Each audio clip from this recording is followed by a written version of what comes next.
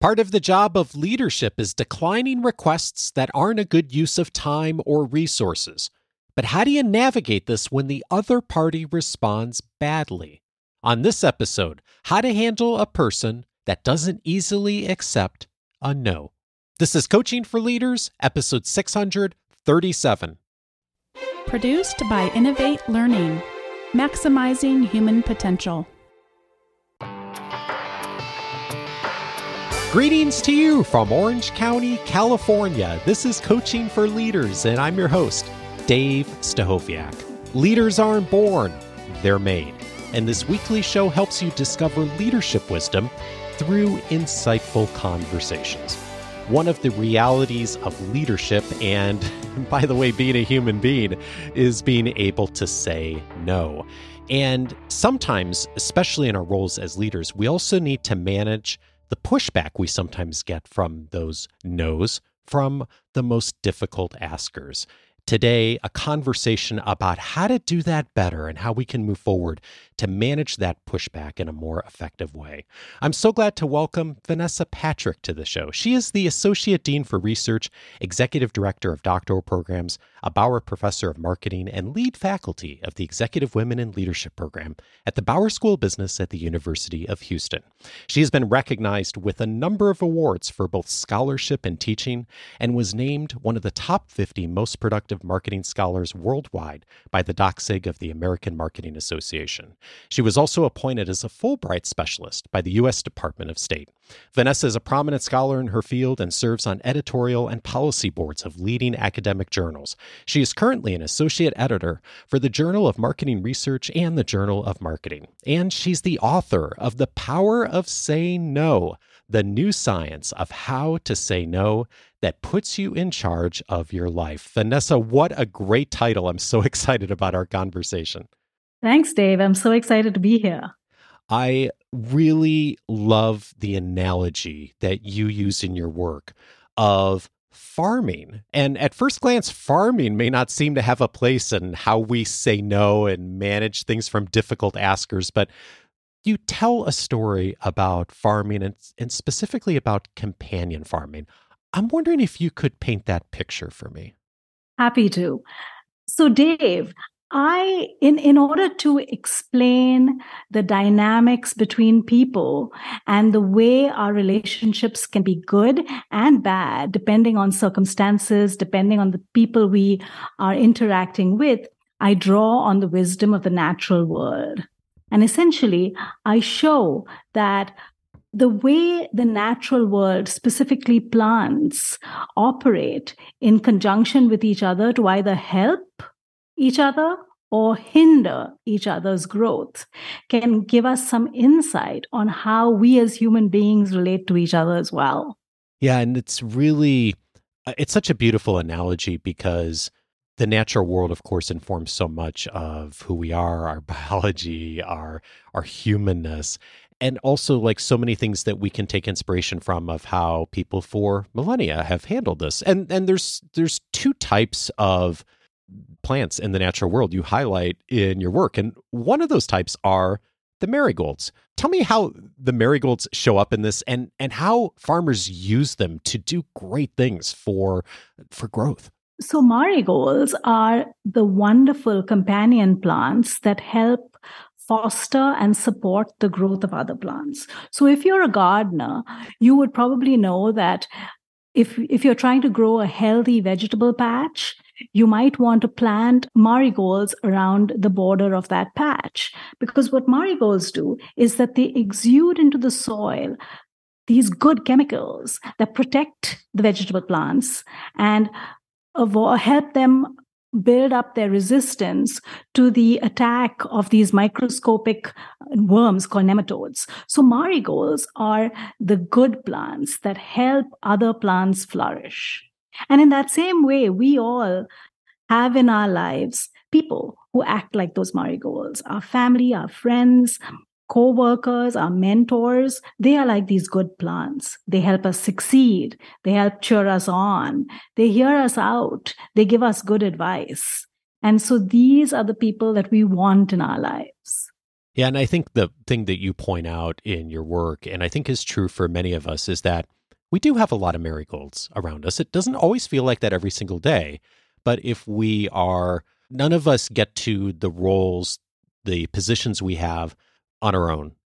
So You're so much, right. yeah, so much of this is an ecosystem. It's why nature is such a wonderful analogy for this. I've been so fascinated Yes. over the years of reading more about trees and the natural world, like how much the average human being, we just do not appreciate of like how much that ecosystem really feeds and supports each other. And it helps us to become who we are. And those marigolds are there for all of us. And then there's also the walnut trees in the world too. Tell me about the walnut trees. Yes. If the marigolds are the superheroes in our lives, then the walnut trees are the supervillains. The walnut tree is a euphemism I use in my work to describe the people that are not so nice, the bullies, the tyrants, the jerks who make our life difficult. And why walnut trees? So walnut trees, particularly the American black walnut tree, is this beautiful tree that has a luxuriant canopy and it dominates the landscape. And it has these roots that can go out 50 feet away from the trunks. And the reason why walnut trees thrive is because they exude into the soil a natural chemical called juglone. It's a herbicide, and it basically kills all the other trees in the vicinity or stunts their growth so that the walnut tree can thrive. Now, sadly enough, we sometimes meet people who are like those walnut trees. It's all about them. It's all about what they want. But we also deal with people in certain situations where we perceive that they are behaving like walnut trees. They are not walnut trees. It's not their identity. It's not their personality. But in that particular situation, we are not particularly thrilled with how they have behaved towards us. Yeah, I'm glad you said that because when I was reading through your work, I was thinking about someone in my life that at first I thought, oh, that's a walnut tree. And then as I thought about it more, I thought, no, actually, this person means really well. They do great things for the organization that I'm associated with them. They're extraordinarily gracious in so many ways, but their behavior in the moment sometimes feels like walnut tree behavior. And that's where I think thinking about where we're coming from this and where the other party's coming from is really key. And you write, when you take responsibility for your empowered refusal, you don't simply cave in under pressure. Instead, you use your empowered stance to recognize pushback for what it is, spot the pushback tactic being employed, and confidently respond with courage and grace. And I was reflecting on that and thinking that it's helpful sometimes to just know first, like, when you see that walnut tree behavior, either the person or the behavior, how that tends to manifest. Because I think like when you know what you're looking for and you spot it, you're like, oh, okay, now I see it. And you highlight some of the things that walnut trees tend to do. And one of them is they often will approach a ask in a face-to-face way, don't they? Yes. So the goal of the walnut tree is to try and control the situation and make you say yes to something that they want you to do. And so they do it using these persuasion techniques that affect and positively get compliance. And some of these techniques include asking someone for the favor face to face. So we know from previous research that you are more likely to say yes to a face-to-face request. In fact, 34 times more likely. Oh, wow. The second thing walnut trees like to do is they like to kind of create a power dynamic. And they do that by gaining a home court advantage. Essentially, what you might find a walnut tree doing is to call you to their home or their office or invite you to an expensive lunch where they are footing the bill. In all these situations, they're giving themselves a leg up in the situation so that when someone has taken you for lunch and wined and dined you and paid the bill, it's really hard to say no to them after that. And so you can create those situations in which it's really hard for the other person to say no. The third thing that a walnut tree will do is that they will insist on an immediate response from you. So face to face and immediate. And they might create a situation which of urgency. One of the things that I talk about in the book was about how a walnut tree might get into the elevator with you. And as they are stepping out, hold the door and ask you something. So the door is beeping, the elevator sound is sounding an alarm, and there you are, faced with a decision to say yes or no right away, most likely yes. And because of those situational cues, we get trapped and we say yes when we want to say no. And so recognizing these situations and recognizing our vulnerability in these situations can help us navigate dealings with walnut trees. Yeah, and I'm so glad you mentioned those because that was the one that got me thinking about the person in my life. That immediate response of like, okay, I need an answer now. I can put you down as a yes for this, right? And they're so assumptive and good at it that sometimes I've caught myself almost saying yes, like I don't even know what I'm saying yes to. Precisely. Right. And yeah, but like knowing that and seeing that, it doesn't necessarily make it easier, but when you know kind of some of those typical patterns, it does make it then clear, like, okay, it puts you on your defenses a little bit. Like I might need to be a little bit more confident in my language that I'm using going forward, which is part of your message in the book. And I love this line, or these couple lines that you mentioned. You write, "It is worth reminding ourselves that we either make ourselves miserable or we make ourselves strong. The amount of work is the same. Instead of lamenting about the walnut trees in our lives and feeling miserable, we need to direct our energy to learning to respond to a walnut tree's pushback with strength and grace." And the invitation from you is develop a resolute mindset. And we can really develop that, can't we?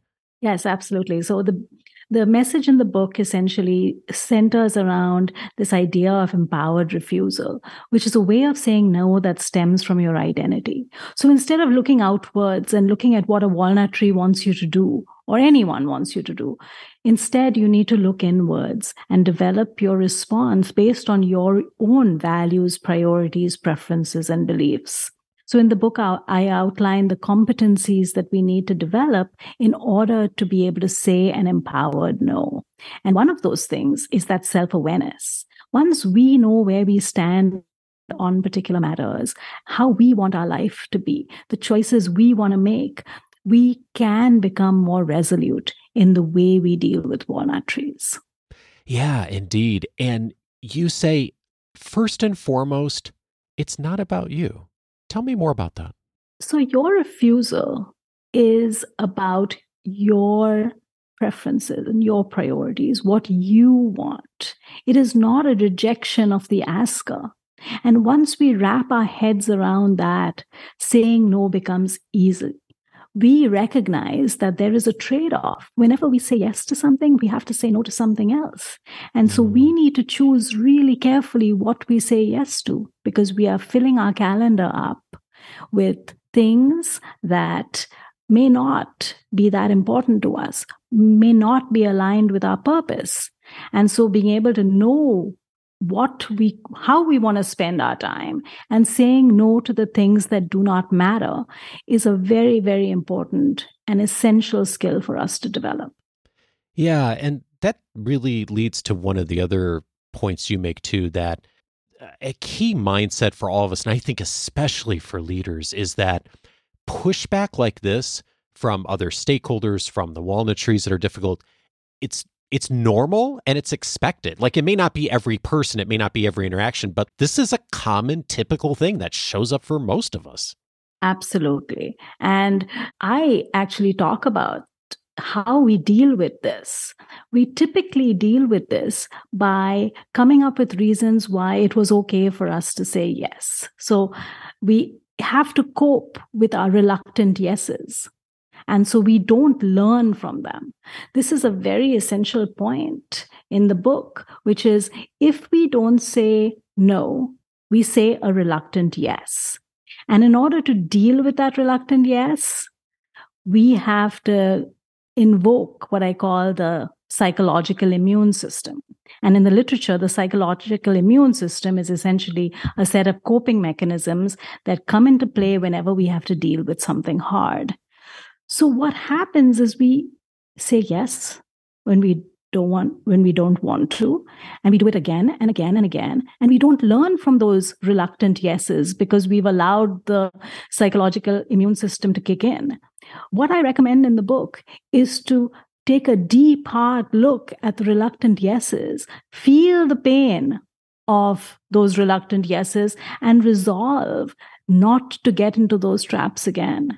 In fact, if you're dealing with a walnut tree, the best way to deal with the walnut tree is to keep dealing with walnut trees. So you get practice dealing with walnut trees, as opposed to using these avoidant techniques of just avoiding people or coping with it by making up reasons why it's okay to say yes to a walnut tree.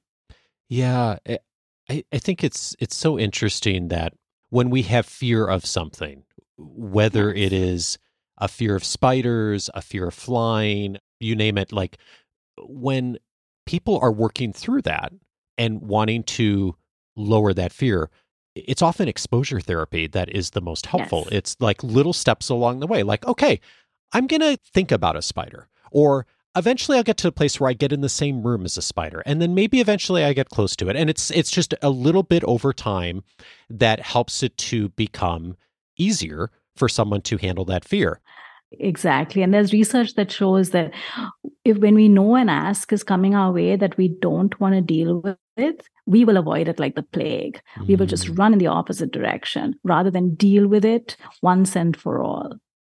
Yeah. And that's where I love the invitations you make on, okay, how do we actually give a more empowered refusal when we do have a walnut tree who is making an ask that we do not want to accept for whatever reason? And there are some tactics that really do work on this. And the first one you say is to spell it out for them. Tell me what you mean by spell it out. So the spell it out strategy is essentially acknowledging the discomfort that you are experiencing with the walnut tree and voicing your position on the matter. So you could, if a walnut tree is pushing you to do something and forcing you to answer now or to engage in something that you've already said no to, you can push back by reinforcing your position. You could remind the walnut tree, for instance, that you are the one who gets to decide how you spend your time. You could remind the walnut tree your position. You could repeat your position and say, I already have told you where I stand. You need to respect my decision. You could say something candid, like, you've asked me 5 times, I've said 5 times no, we can keep on at this, but my answer is not going to change.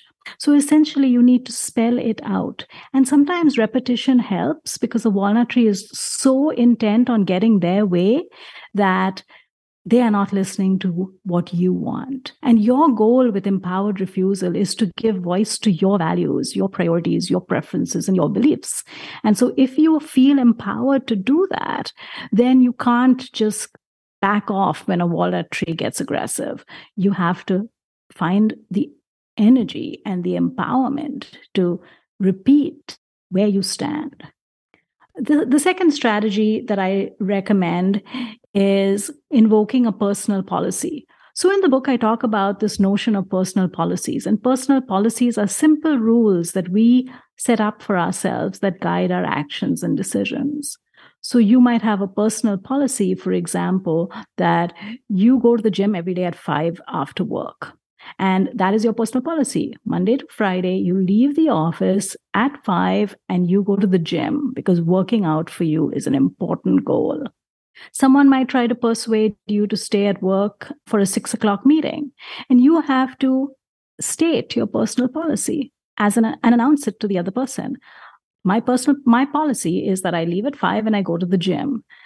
Stating that and making sure that the other person knows that you have a rule very often gets compliance from the other person. So if the other person is pushing you, you have to push back by stating your own personal policies, your own rules, and having a set of rules that you can lean on in these situations. Does that make sense, Dave? It does. And I had never thought about this, the language of a personal policy. And there are a few things I do with this as well, too. But I think it's really helpful to think about, okay, in fact, this just came up this week. I was someone I really would love to have on the show. We're trying to coordinate schedules, and they said, hey, we can do the interview at 6 a.m. my time. And I'm like, no, I just don't do, and I have decided a while back, like, I just don't do interviews at 6 a.m. in the morning. I'm not a morning person. It requires me to get up at 5 or 5:15 to really like be ready to go. Messes up my sleep schedule. And I just decided a few years ago, like, nope, I'm not doing that anymore. And it made it much easier in the context of when it came up of like, no, actually, there's lots of times we can find, we'll figure it out. But this particular time frame, I'm just not going to do at that time. But having decided in advance on some of those things does make it so much easier. Of the like common things that come up that are boundary limits, I think for a lot of us, like just thinking for yourself in advance, like what is that personal policy, is really helpful and makes it easier when the no does have to be said. It's so true. And we often talk about boundaries. And the way I see boundaries are barriers that we have to put up to protect ourselves from other people. So it is in response to other people. Whereas a personal policy is something that you come up with based on what you care about, what you want, that works for you, like not having early morning calls, for example, in your case. And what I argue in the book is that boundaries are like barbed wires. They are these defenses that we have to put up. Whereas I talk about personal policy is more like these red velvet ropes, like the stanchions that you see at Trader Joe's or a movie theater that guide your way.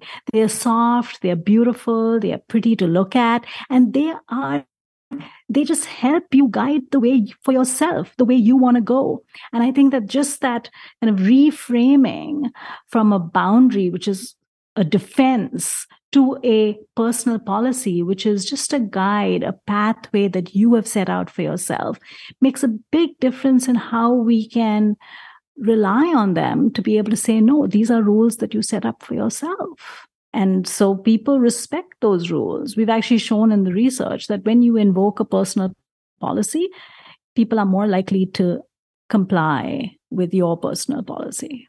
I love the distinction you just made between the personal policy and the boundary. What a beautiful way to think about that. The velvet rope versus the barbed wire. I'm definitely gonna think about it through that lens going forward.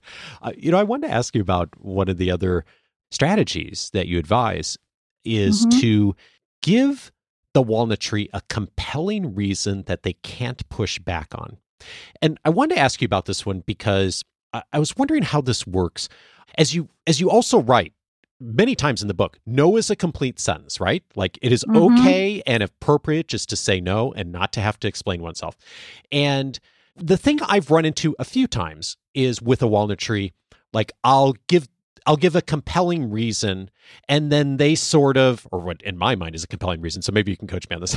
I'll say, oh, I can't do this because I have this commitment on whatever Tuesday night. And then inevitably the walnut tree will come back like, oh, well, we'll move it till Friday morning. No big deal. I'm like, ugh.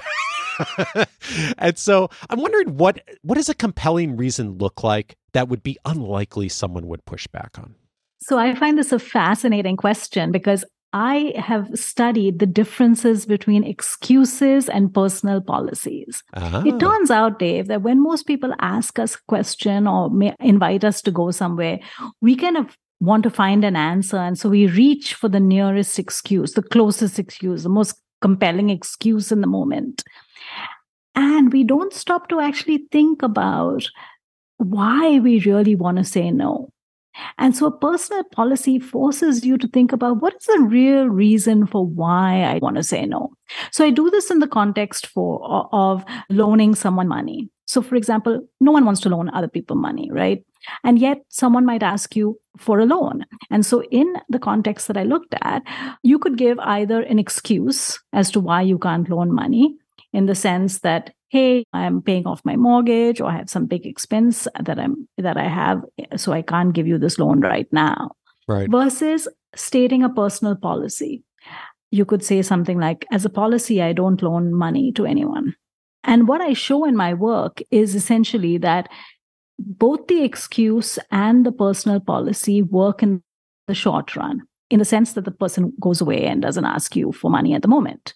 But what's the key difference is what happens 5 years from now when that person needs money again. If you used an excuse, that excuse is no longer valid 5 years from now. So that you left the door open and that person is likely to come back and say, hey, I need some money. If you have used a personal policy and you have stated a long-standing reason, a stance that you have on money lending, that person will not ask you now. They will not ask you 5 years from now or 20 years from now. I think that that is powerful reason enough to use personal policies rather than excuses in providing the rationale for your no's. There's one other strategy that I love that I've used a bit. Someone had taught me this a while back on advance requests. And I think that this is really a struggle for a lot of leaders in that we often get requests of, okay, a month from now, 3 months from now, 6 months from now, can you make a commitment to be on this committee, to attend this conference, to join this team? And it's often really easy to say yes and to say, well, of course I would do that, because it's so far out in the future that it's not reality anymore. And then when we get to the future moment, it's like, why did I say yes? Why did I say yes to all these things 3 months ago, 6 months ago, whatever it is? And you have an invitation to imagine it sooner. Tell me about that. So this is a phenomenon called resource slack, which is essentially we have this human belief or human tendency to think of time in a very odd way. We think of time as being, if we are really busy now, we think that this is particular to the current time and that we will be freer in the future. So we have this belief that the future is vast and abundant and that we will have plenty of time in the future, even though we are completely crunched right now for time. And so this idea in resource slack is to kind of fast forward ourselves, to do some time travel and to realize that the future is going to be as busy as we currently are. And so to understand that bias we have and understand this concept of resource slack makes us less likely to commit to things in the future that we wouldn't want to do now. Yeah, it's such a powerful framework. And the way I've used it tactically, Vanessa, is that when someone asks me for time, I think about, if I had to make that time in my schedule today, would I still say yes? So if it's a request for 4 or 5 weeks out or a month out or whatever, I think like, okay, if I had to make the time today or this week, like in the immediate present, would I still say yes? And I have found that to be really enlightening, like how quickly that separates for me the things that I really do want to say yes to and the things that are a pretty clear no right away when I think about it through that lens. And then interestingly, the things that I do say yes to, then I actually find that I have more joy in doing those things because I've already thought about it through that lens. And to loop back to what you said, like we're always going to be busy. I mean, especially most of us in the roles that we have in our community. And so if we don't do that or some version of that, we just keep making the problem worse. Like we're still busy in the future and then we just keep adding on things. And the hard part about this is it does take a little bit of time to let it play out. When our members struggle with this, one of the things I often invite them to do is don't worry about this week and next week. Like those are already booked at this point. Start 3 weeks out. Like when people are putting things on your calendar 3 weeks out, start making the decision then. And then eventually you catch up to yourself on making a different decision. And it is really, really powerful. You're so right. And I think that what we need to remember is that we need to say yes to the things that really matter, not things that just take a few minutes here and there, because those few minutes really add up. So we very often will justify why we should say yes to something. And we could say, oh, it doesn't take that much time, or this person really wants it. We don't really want it.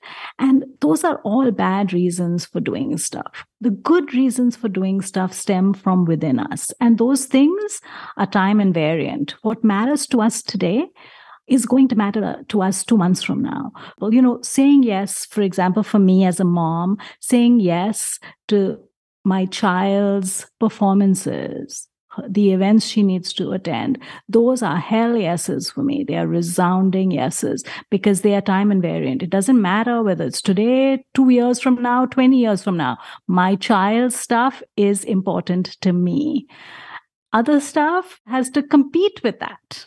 Yeah. And I think like that point is so key you just made. Like our values aren't going to change for most of us, at least not in substantial ways over time. So I can make a decision about my values 6 months from now today, and it's still going to line up.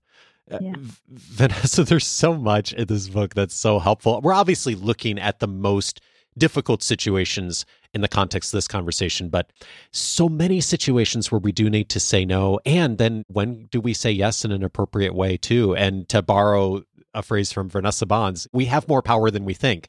And approaching this so proactively on thinking about how to say no in a way that puts you in charge of your life, but also allows you to like zero in on the most important things. I think it's like such a wonderful message from the book. So I hope folks will check it out if they're, like me, struggle with this and are looking for ways to get better. There's so many other strategies in the book. And I'm so thankful for your work. Thanks for sharing it with us. Vanessa Patrick is the author of The Power of Saying No, the new science of how to say no that puts you in charge of your life. Vanessa, thank you so much for your work. Thank you so much, Dave, for having me.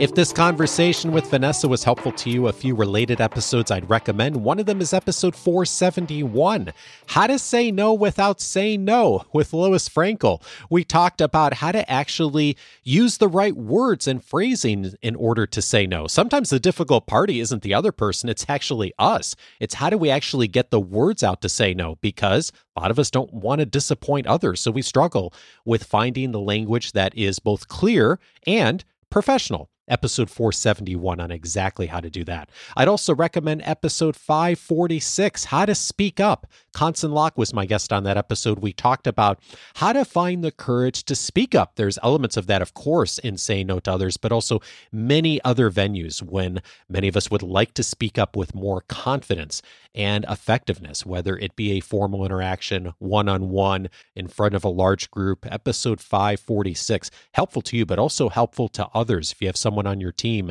that struggles with speaking up, Conson's message is super helpful. Her book is a fabulous resource. Recommend that highly to you. And then finally, the other side of the equation. Sometimes the difficult person is us. Someone's trying to communicate to us, and either we're not hearing it or we're making it difficult for them to actually get the message out in a way that is clear. I recommend episode 597. Megan Rates and I looked at the other side of this, how to help people speak truth to power. Many of us have power in the positions that we have in our organizations, and sometimes we're doing things, often unintentionally, that keep people from feeling comfortable to speak to us. Episode 597 on how to do better with that. All of those episodes you can find on the coachingforleaders.com website.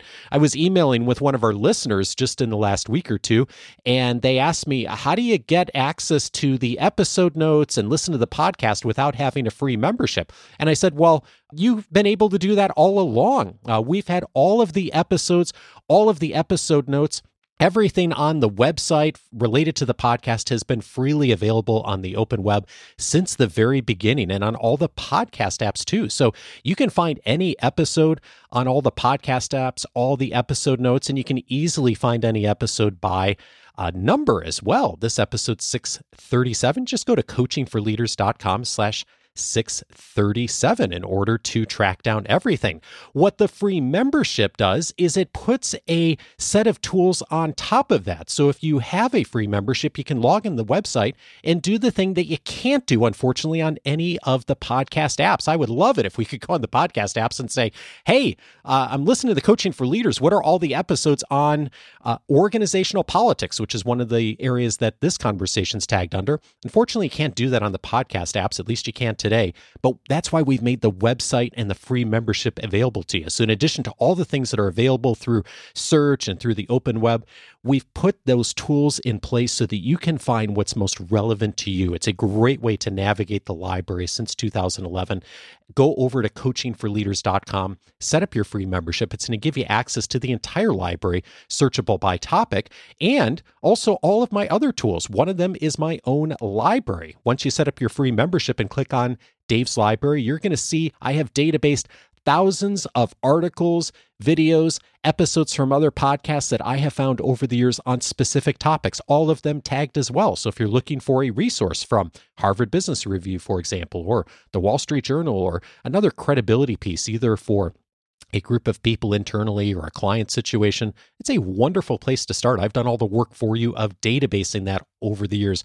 All of that's free inside of Coaching for Leaders, the website. Go over and set up the free membership. And perhaps you're looking for a bit more. And if you are, I'd encourage you to look at also Coaching for Leaders Plus. It's one of the best ways to be able to get access to even more. One of the things that we're doing every month is recording a video conversation for an hour with one of the recent guest experts who's been on the podcast. But it's not me asking the questions in those cases. It's actually coming from our members directly. We have 3 years of recordings, all available on various topics inside of Coaching for Leaders Plus. It's one of the key benefits inside of Plus. You can find out more by going to coachingforleaders.plus. And I will look forward to having you back that next Monday, I should say. Bonnie's actually returning to the podcast next Monday.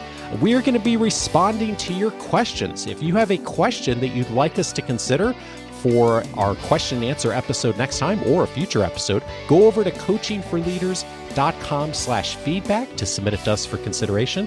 And Bonnie and I look forward to seeing you back on Monday. Take care.